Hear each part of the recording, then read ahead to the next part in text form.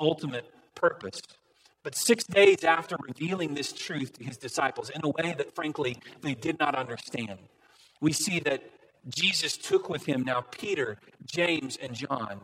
And he led them, in verse 2, we see, he led them up high on a mountain by themselves. And he was transfigured before them. And his clothes became radiant, intensely white, as no one on earth could bleach them. And there appeared to them Elijah with Moses. And they were talking with Jesus. And Peter said to Jesus, "Rabbi, it's good that we are here. Let us make 3 tents, one for you, one for Moses, one for Elijah." For he did not know what to say, for they were terrified. You ever been in an instance like that where you literally just didn't know what to say? And maybe you said something that later you thought back on and you thought, that was dumb. Why did I say that? The Bible tells us that's exactly what Peter does here, right? He kind of opens his mouth and sticks his foot in. He says something that really has no bearing on the situation ultimately, showing that he really didn't know what to think of all of this because it was so incredible that it totally just took him by surprise. It blew him away. In verse 7, and a cloud overshadowed them, and a voice came out of the cloud. "This is my beloved Son. Listen to him." And suddenly, looking around, they no longer saw anyone with them, but Jesus only. And as they were coming down the mountain, he charged them to tell no one what they had seen, till the Son of Man had risen from the dead.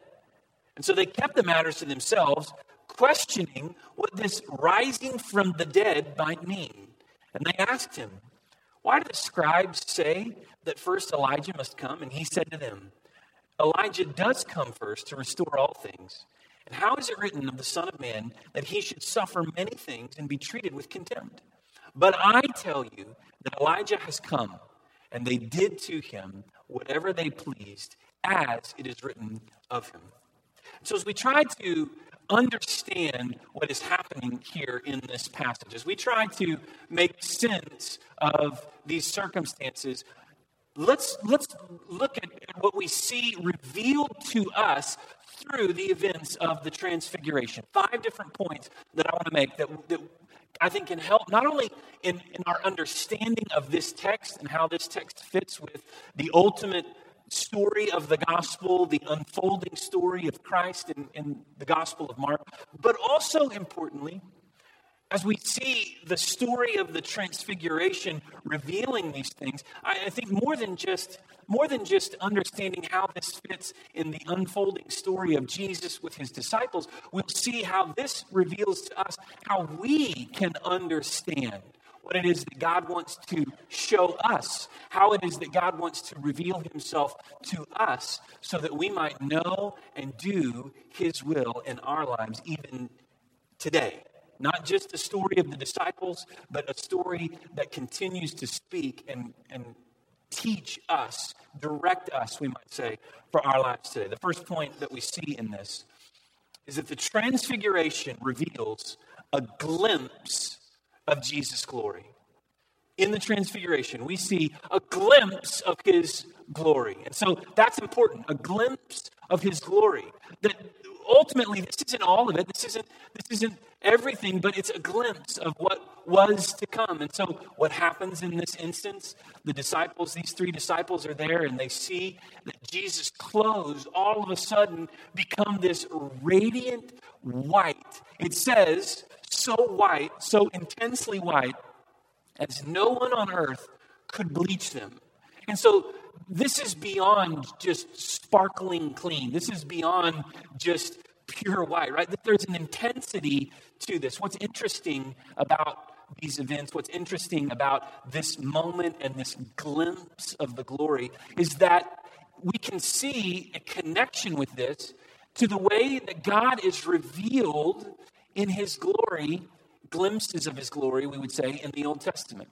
For example, in Exodus chapter 24, we have an instance where God calls Moses to come up on the mountain and to meet with him. And there on the mountain, on Mount Sinai in Exodus 24, we find that God gives the law to Moses. He reveals the covenant to Moses, written in tablets of stone.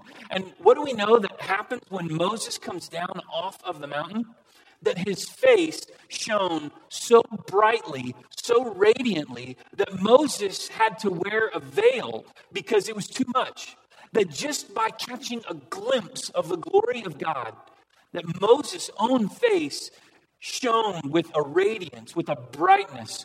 And we see also of Elijah in 1 Kings chapter 19, that Elijah saw on a mountain. Elijah saw an appearance of the glory of God, but it was too much for Elijah. He couldn't take all of the glory of God, and so we see that God hid Elijah in the cleft of the rock, and he passed by. And as he passed by, he saw a glimpse of the glory of God, right? That it was just a piece. It was just an element of the glimpse of God's glory. In the Old Testament, this is the way that God's glory is revealed. It's radiant splendor. It's bright light. It's this intense, glorious greatness. And people are only given just but a glimpse of that. Well, interestingly here, the disciples catch a glimpse of that as well, at least these three disciples, Peter, James, and John. And who is it that they see with Jesus on the mountain? They see Moses and Elijah. Now, it's interesting on multiple levels. First of all, many biblical scholars believe that the appearance here of Moses and Elijah is significant on multiple levels. For one, both Moses and Elijah saw a glimpse of the glory of God. I've just described some of those instances to you from the Old Testament scriptures. But not only that, it's considered significant because of what Moses and Elijah represent here. Moses representing the idea of the law, that Moses being the one that God gave the law to. He's the one that led the children out of Egypt through the period of the Exodus. He was God's chosen instrument to lead his people through the wilderness. And that then there in the wilderness, God gives the law to the children of Israel. He gives them the law through Moses that they might follow the law, that they might obey the law. And so Moses' presence here on the mountain with Jesus is indicative of the law, that God gave the covenant law to his people. Elijah was one of the prophets, and many consider him perhaps to be the greatest of the prophets because of the events, the things that took place. Consider, for example, that it was in Elijah's ministry that he fought the prophets of Baal, that he built the altar, and that he called down fire from heaven that consumed the offering, and that then they killed over 400 prophets of Baal. It was Elijah who performed these great miraculous feats, who saw these incredible things of God happen. And so Elijah is representative of the prophets, the one that God had spoken his word, his predictions of the coming Messiah, the prophecies that Jesus ultimately fulfills. And so Elijah's presence here is indicative of, or it's symbolic of, the prophecies and given to God through his prophets. So you have here represented both the law and the prophets. And Jesus, interestingly, is the fulfillment of both. Jesus is the perfect fulfillment of the law. We read about that in the book of Galatians. And Jesus perfectly fulfills the Old Testament prophecies of the Messiah. So he's both the fulfillment of the law, he's the fulfillment of the prophecies of the prophets, but also significantly there was a passage in the Old Testament that spoke of Elijah being the precursor, the signal, if you will, that Elijah would come again and that his presence would signal the beginning of the end. That these things had come to their fruition, that things had come to pass, and that God was sending his chosen one. Now, what's interesting and significant about that is that's exactly what's taken place here, and yet the disciples are confused about it because it doesn't happen quite the way that they expected that it would. See, they didn't believe the Messiah would come and that he would establish a heavenly kingdom. They were expecting an earthly kingdom. They were expecting him to come and establish a royal throne and be a great conquering warrior who would champion the cause of the people of Israel, that he would restore them unto their prominence, and he would restore the throne of David, and he would bring them back to their rightful place as the chosen people of God. And so they were waiting for him to do these things. And they were confused because they're saying to themselves, Jesus, we see we see these signs, and yet what's happening? Because this isn't going quite like we thought it was supposed to go. And that's why we would say this is a glimpse of his glory. Because although this is given to indicate to them that in fact the time had come, although these events are happening so that they might know and believe that Jesus was the Messiah, they don't see him in the fullness of his glory the way that they expected. They caught only a glimpse of his glory. When we think about this, when we think about a glimpse of Jesus' glory, think about, where do you see glimpses of his glory in the world today? What are some of the things that you might look at, that you might indicate are somehow a glimpse of the glory of God? Maybe it's a beautiful sunset, or maybe it's a majestic scene like a great mountain, or the beauty of sitting beside the ocean and just watching the waves crash against the shore. Maybe it's something incredible like the laughter of your children. I don't know what it might be for you, the little glimpses that you get to the glory of God, these little ways in which we see his greatness and his beauty and his majesty in the world around us. But whatever it is, I think all of that pales in comparison to what the disciples saw here. Because what they saw was so radiant, so intense, so great, that they lacked even the words to describe what it is that was happening. They caught a glimpse, just a glimpse of Jesus' glory. Secondly, we see that the Transfiguration reveals the Father's favor. Not only do we see the disciples caught a glimpse of his glory, that we too can behold glimpses of his glory, that we can see evidences of where God is at work in the world around us. But they saw the Father's favor in the Transfiguration. And so, much like what we have previously seen at the time of Jesus' baptism, now there is the voice of God audibly speaking to the disciples. We read that a cloud overshadowed them in verse 7, and a voice came out of the cloud. "This is my beloved Son. Listen to him." So God spoke to the disciples, and he said to them, "This is my Son. Listen to him." They see the Father's favor on the Son. "God, this is my Son," the Father says. "This is the one. I want you to listen to him. I want you to do what he says." It's significant because the Father's favor here is an indicator to us that Jesus was doing the work of the Father, that Jesus was doing things that not only that were pleasing to God, but literally we could say he was accomplishing the will of the Father. And so we see the Father's favor spoken in a way that the disciples could undeniably, unmistakably recognize it. "This is my Son. Do what he says." Wouldn't it be easy for us? Wouldn't it be awesome if every time God had something to say to you, like you heard an audible voice from heaven saying, "This is it. This is what I want," right? Those burning bush type of moments. We know that Moses saw the burning bush in Exodus chapter 3, and there as he was beholding this burning bush, the bush was burning, but it wasn't being consumed, and he heard God speaking out of the bush. Undeniably, this was an act of God that Moses beheld, right? Just like we see here, undeniably. This is the voice of God. This is the presence of God saying, "This is my Son. Do what he says." Wouldn't it be awesome if we had that today? Think of all the times in your life when you're trying to discern God's will. You're trying to figure out what God wants of you. You're trying to figure out the direction that he has. You're wanting to know just the simple question of, is this what God wants? Is this what he would have me? Wouldn't it be awesome if the voice of God would somehow communicate to you audibly, "Do this. This is it. This is my will." That would be incredible. And yet,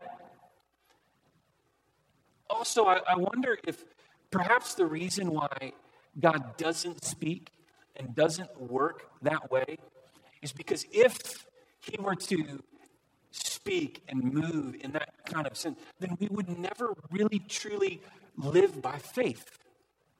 Because see, faith requires of us that we trust him. Faith requires of us that we try to listen to that still small voice through which God speaks. Faith requires of us that we study the scripture through which God speaks to us today. Faith requires of us that we fall on our faces before God in prayer and that we seek him and that we seek his will. And literally, as the scripture said, that we seek his face.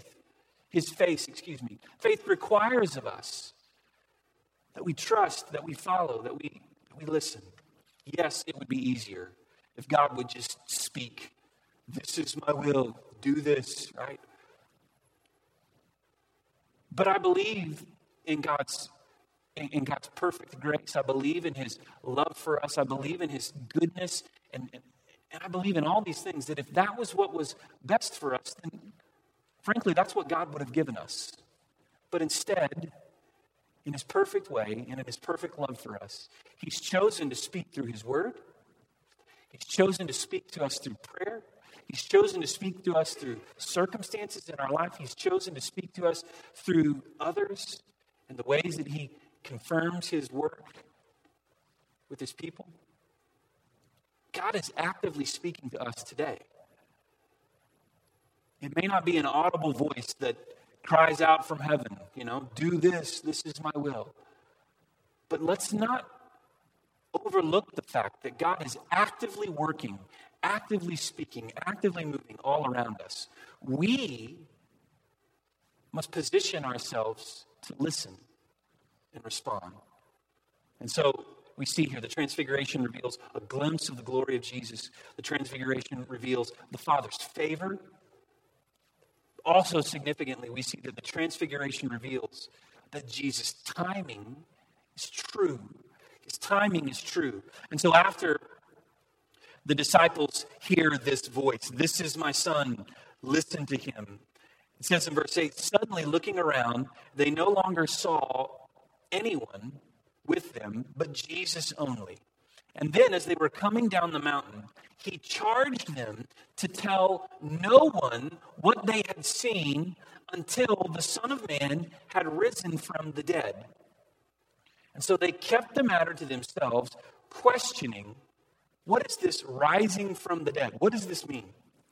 Jesus reveals to his disciples here, especially this inner core of his disciples, Peter, James, and John, that he was going to be raised from the dead. And so he says to them, "Guys, I don't want you to say anything about this, what you've seen, to anyone until I'm raised from the dead." Now, he's already predicted in the verses that we have passed over for the purpose of our study this morning, but in the latter verses of chapter 8, Jesus has already predicted his death and his resurrection. So he's revealed to all of his disciples that he would die and that he would be raised again.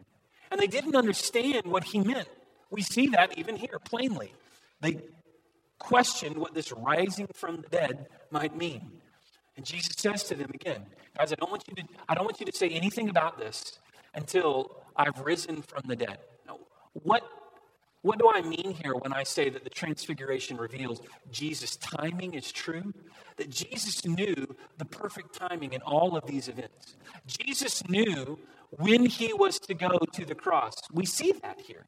There's an awareness, there's an understanding that now these events have set into motion a series of circumstances, a series of events that would culminate ultimately in his death and his resurrection. He knows this to be his purpose. He knows this to be the reason for which he's come. And even though the disciples don't fully understand it all, even though they're confused by what all of this means, Jesus, no doubt, understood the true timing of all of this. And so, in order that they might not share this with others when this was intended to be a moment for them, this specific group, Peter, James, and John, in order that they might keep this to themselves until the right time, Jesus says to them plainly, don't say anything about this. His timing is true in all things. Now, you and I would look at this and it would be easy for us to question, why? Right? I mean, naturally, it's easy for us to read this story and think about the circumstances and the timing of all these events and just ask the most basic question, why? Why did these things happen the way that they did? And frankly, I can't tell you the reason why other than to say that Jesus knew what he was doing and his timing was true. And so in God's sovereign wisdom, in his perfect timing, he knew what he was doing, and he chose that this was the moment for the disciples to see him and catch a glimpse of his glory. This was the moment when they were to receive this confirmation from the Father that this was in fact the Son of God, that he was doing the work of the Father, the will of the Father, and that they were then to keep this to themselves until the timing was right to share this with everyone else. Jesus' timing is true. And just like Jesus' timing is true in this instance with the disciples, I believe that his timing is true in our lives as well.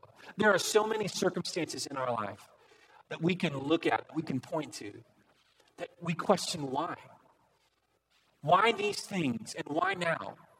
And frankly, there are so many times in life when we would love to know why.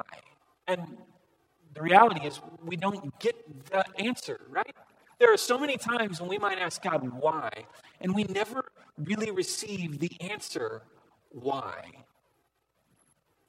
What I want you to hear this morning is that even when you don't understand why, you can trust that God knows what he's doing, that his love for you is perfect, and that his timing in your life is true. The disciples didn't understand everything that was happening here. But honestly, what we can see is they didn't have to understand all of it. God was still working, and the answers would come. Can I say to you this morning, if you're going through a season of life and you're questioning, God, why? I don't understand the timing of these events. I don't understand the timing behind all these things that I'm dealing with right now. Can I share that same word of encouragement to you? You don't have to know why to trust God. If you will draw near to him, if you will seek after him and follow him, his timing is true. There may be a point down the road when you get the answers to your questions.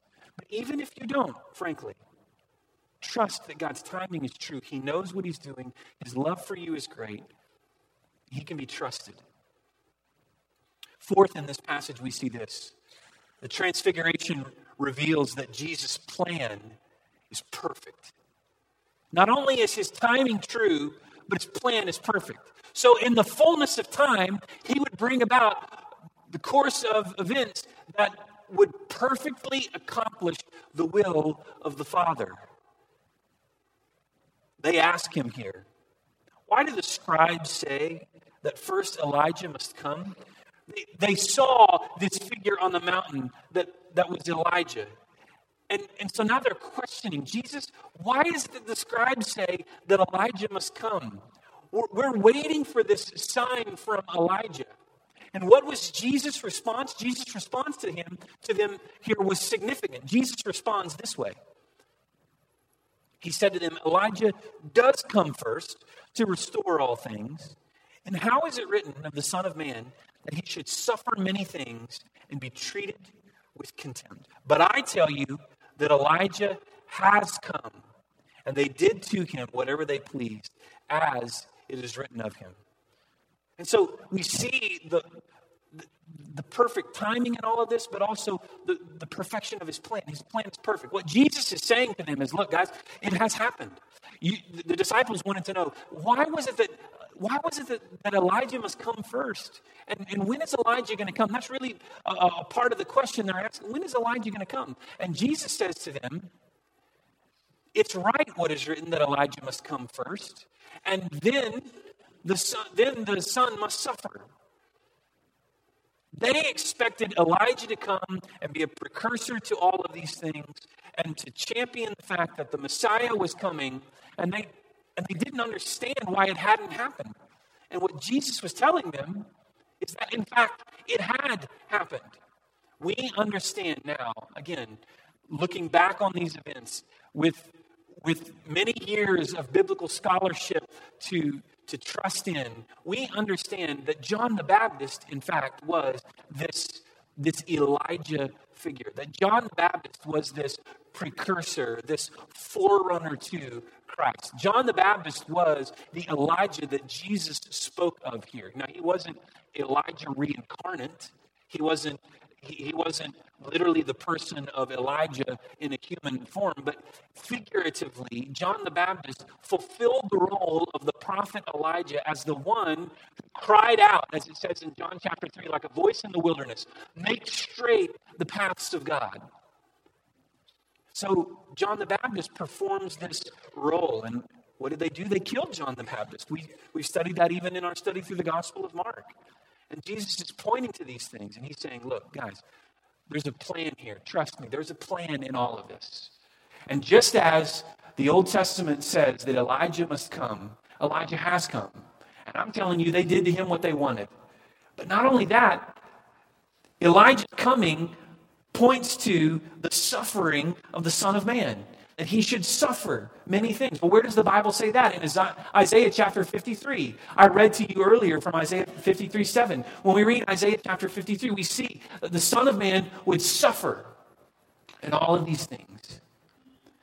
You may say, well, did the disciples ever get it?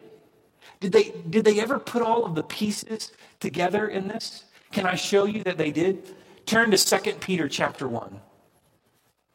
2 Peter chapter 1. Peter was one of the disciples here on the mountain.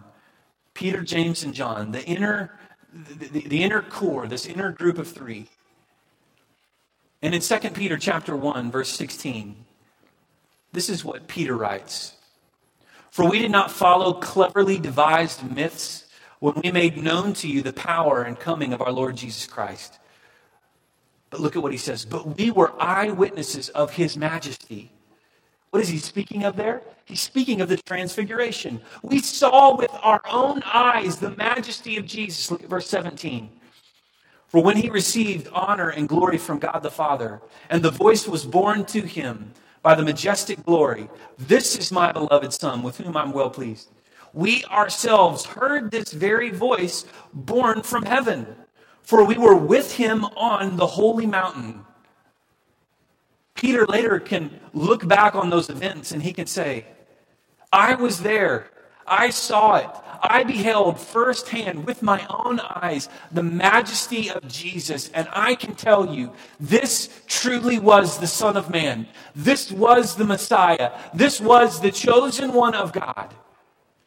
And he revealed himself to us in his perfect timing. And so that's what the transfiguration reveals. The timing is true. The plan is perfect. But then also importantly, we see that the transfiguration reveals that Jesus was sent to suffer. Now, of all of these events, I would say this is perhaps the one that the disciples struggled with the most. And why is that? Because the suffering of Christ was not what they expected. The suffering of their Savior, the suffering of their Messiah, what they expected was for the Messiah to come and be this great conquering victor who would restore to Israel the prominence that they once knew under King David. That he would rid the earth of their enemies, that he would establish the throne of David forever. Now we know that's exactly what Jesus did. We know that through his death and his resurrection, that he once and for all conquered sin. Even greater than establishing an earthly throne, he established a permanent heavenly throne with his dominion and his sovereign rule over all of his creation. Not even death itself could stop Jesus. But that's exactly what the disciples are struggling to understand here, because these events are unfolding. And what Jesus says to them is, guys, at the fullness of time, you're going to see it all. I don't want you to say anything about this now. Wait until I've risen from the dead. And in that moment, you'll understand what it means when I tell you that Elijah has come and that they did to him what they wished. And that the Son of Man will suffer in fulfillment of the prophecy as it was written of him. Jesus is pointing to all of these things, and what he's assuring his disciples of is this truth. My plan is perfect. My timing is true. I know what I'm doing. If you will trust me, if you will follow me, then in the fullness of time, you will understand all of these things. And that is exactly the word that I think that God wants to say to you today. God can be trusted in your life. His timing is true. His plans are perfect. He has authority over all things in this world. If you will trust him and follow him, he will do exactly what he's promised. The key for us is that we have to live by faith. We have to follow him in faith. We have to trust him, not knowing for certain how things will work out in the future, not knowing exactly how these things will come to pass, and precisely how all of the details and all of the fine print is going to work itself out in our lives. Is it enough for you to know that God loves you, that he's perfect in all that he does, that his ways are true, that he's good, that he can be trusted? Is it enough for you to follow him by faith? The disciples were faced with that key moment of decision here. And we recognize that they chose to trust him and to walk by faith. Why? Well, even by the witness of Peter later in 2 Peter chapter 1, verse 16, he tells us as much, right? We saw these things happen. We beheld the majesty of Jesus. We followed after him. We beheld his glory. And if you read that in its context there, and more than just those verses that I shared, what Peter is saying is, look, we've seen these things to be true. We know that this is Jesus, the Christ, the Son of God. We can trust him. We can follow him with confidence in faith, knowing that when we walk by faith with him, he's going to do exactly what he promised. That's exactly the word that I think God wants to share with us today. His timing is true. His plan is perfect. He can be trusted with the details of your life. In a moment this morning, we're going to have a time of response, a time of invitation. And in that time of invitation, our altars will be open here. Maybe what you need this morning is you need to come and in prayer, you need to cry out to God, seeking him on your face before him in prayer, saying, God, I am going to trust you. Even though the future seems uncertain, even though I don't understand how all of this is working, I don't know all of what you're doing, and I don't see the picture completely and fully the way that you do, God, I trust you. And you need to, as an act of worship, surrender to him this morning and just say, God, I choose to trust you. Even when I don't see what you're doing, even when I don't see what lies around the corner, God, I trust you. Maybe you're here this morning and you hear this and you see clearly what's happening here. And what it challenges you with is this key truth. Are you willing to trust Jesus with your life the way that the disciples so willingly trusted him here? Now, I say willingly. We know that it was a struggle for them too. The Gospels give us that much detail. They didn't always know everything. They didn't trust him in this moment, and all doubts went away, and all fears subsided, and they never wavered again, right? Even this Peter, we know later denies Christ, right? We know how the story plays out. We know that there were moments when they struggled and they wrestled to understand by faith. But yet, through it all, they persevered in that faith because they trusted Jesus with their very lives. Today, do you know for sure that you've trusted him with your life? Do you know that by faith you've surrendered to him? That you're believing in his promises. You're trusting in his perfect goodness because you've surrendered your heart and your life to him. If God is speaking to you today and you sense clearly that he's calling to you saying, this is it. This is what you're missing. Trust me by faith.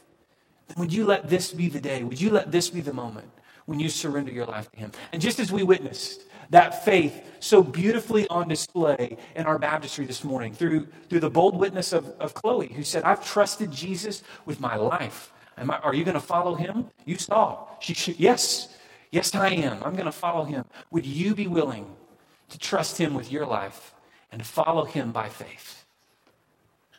If that's you, then as we sing this song of invitation during the time of response, I would encourage you that you would come and speak with one of our staff and let us pray with you a prayer of faith that you might surrender your life to him this morning.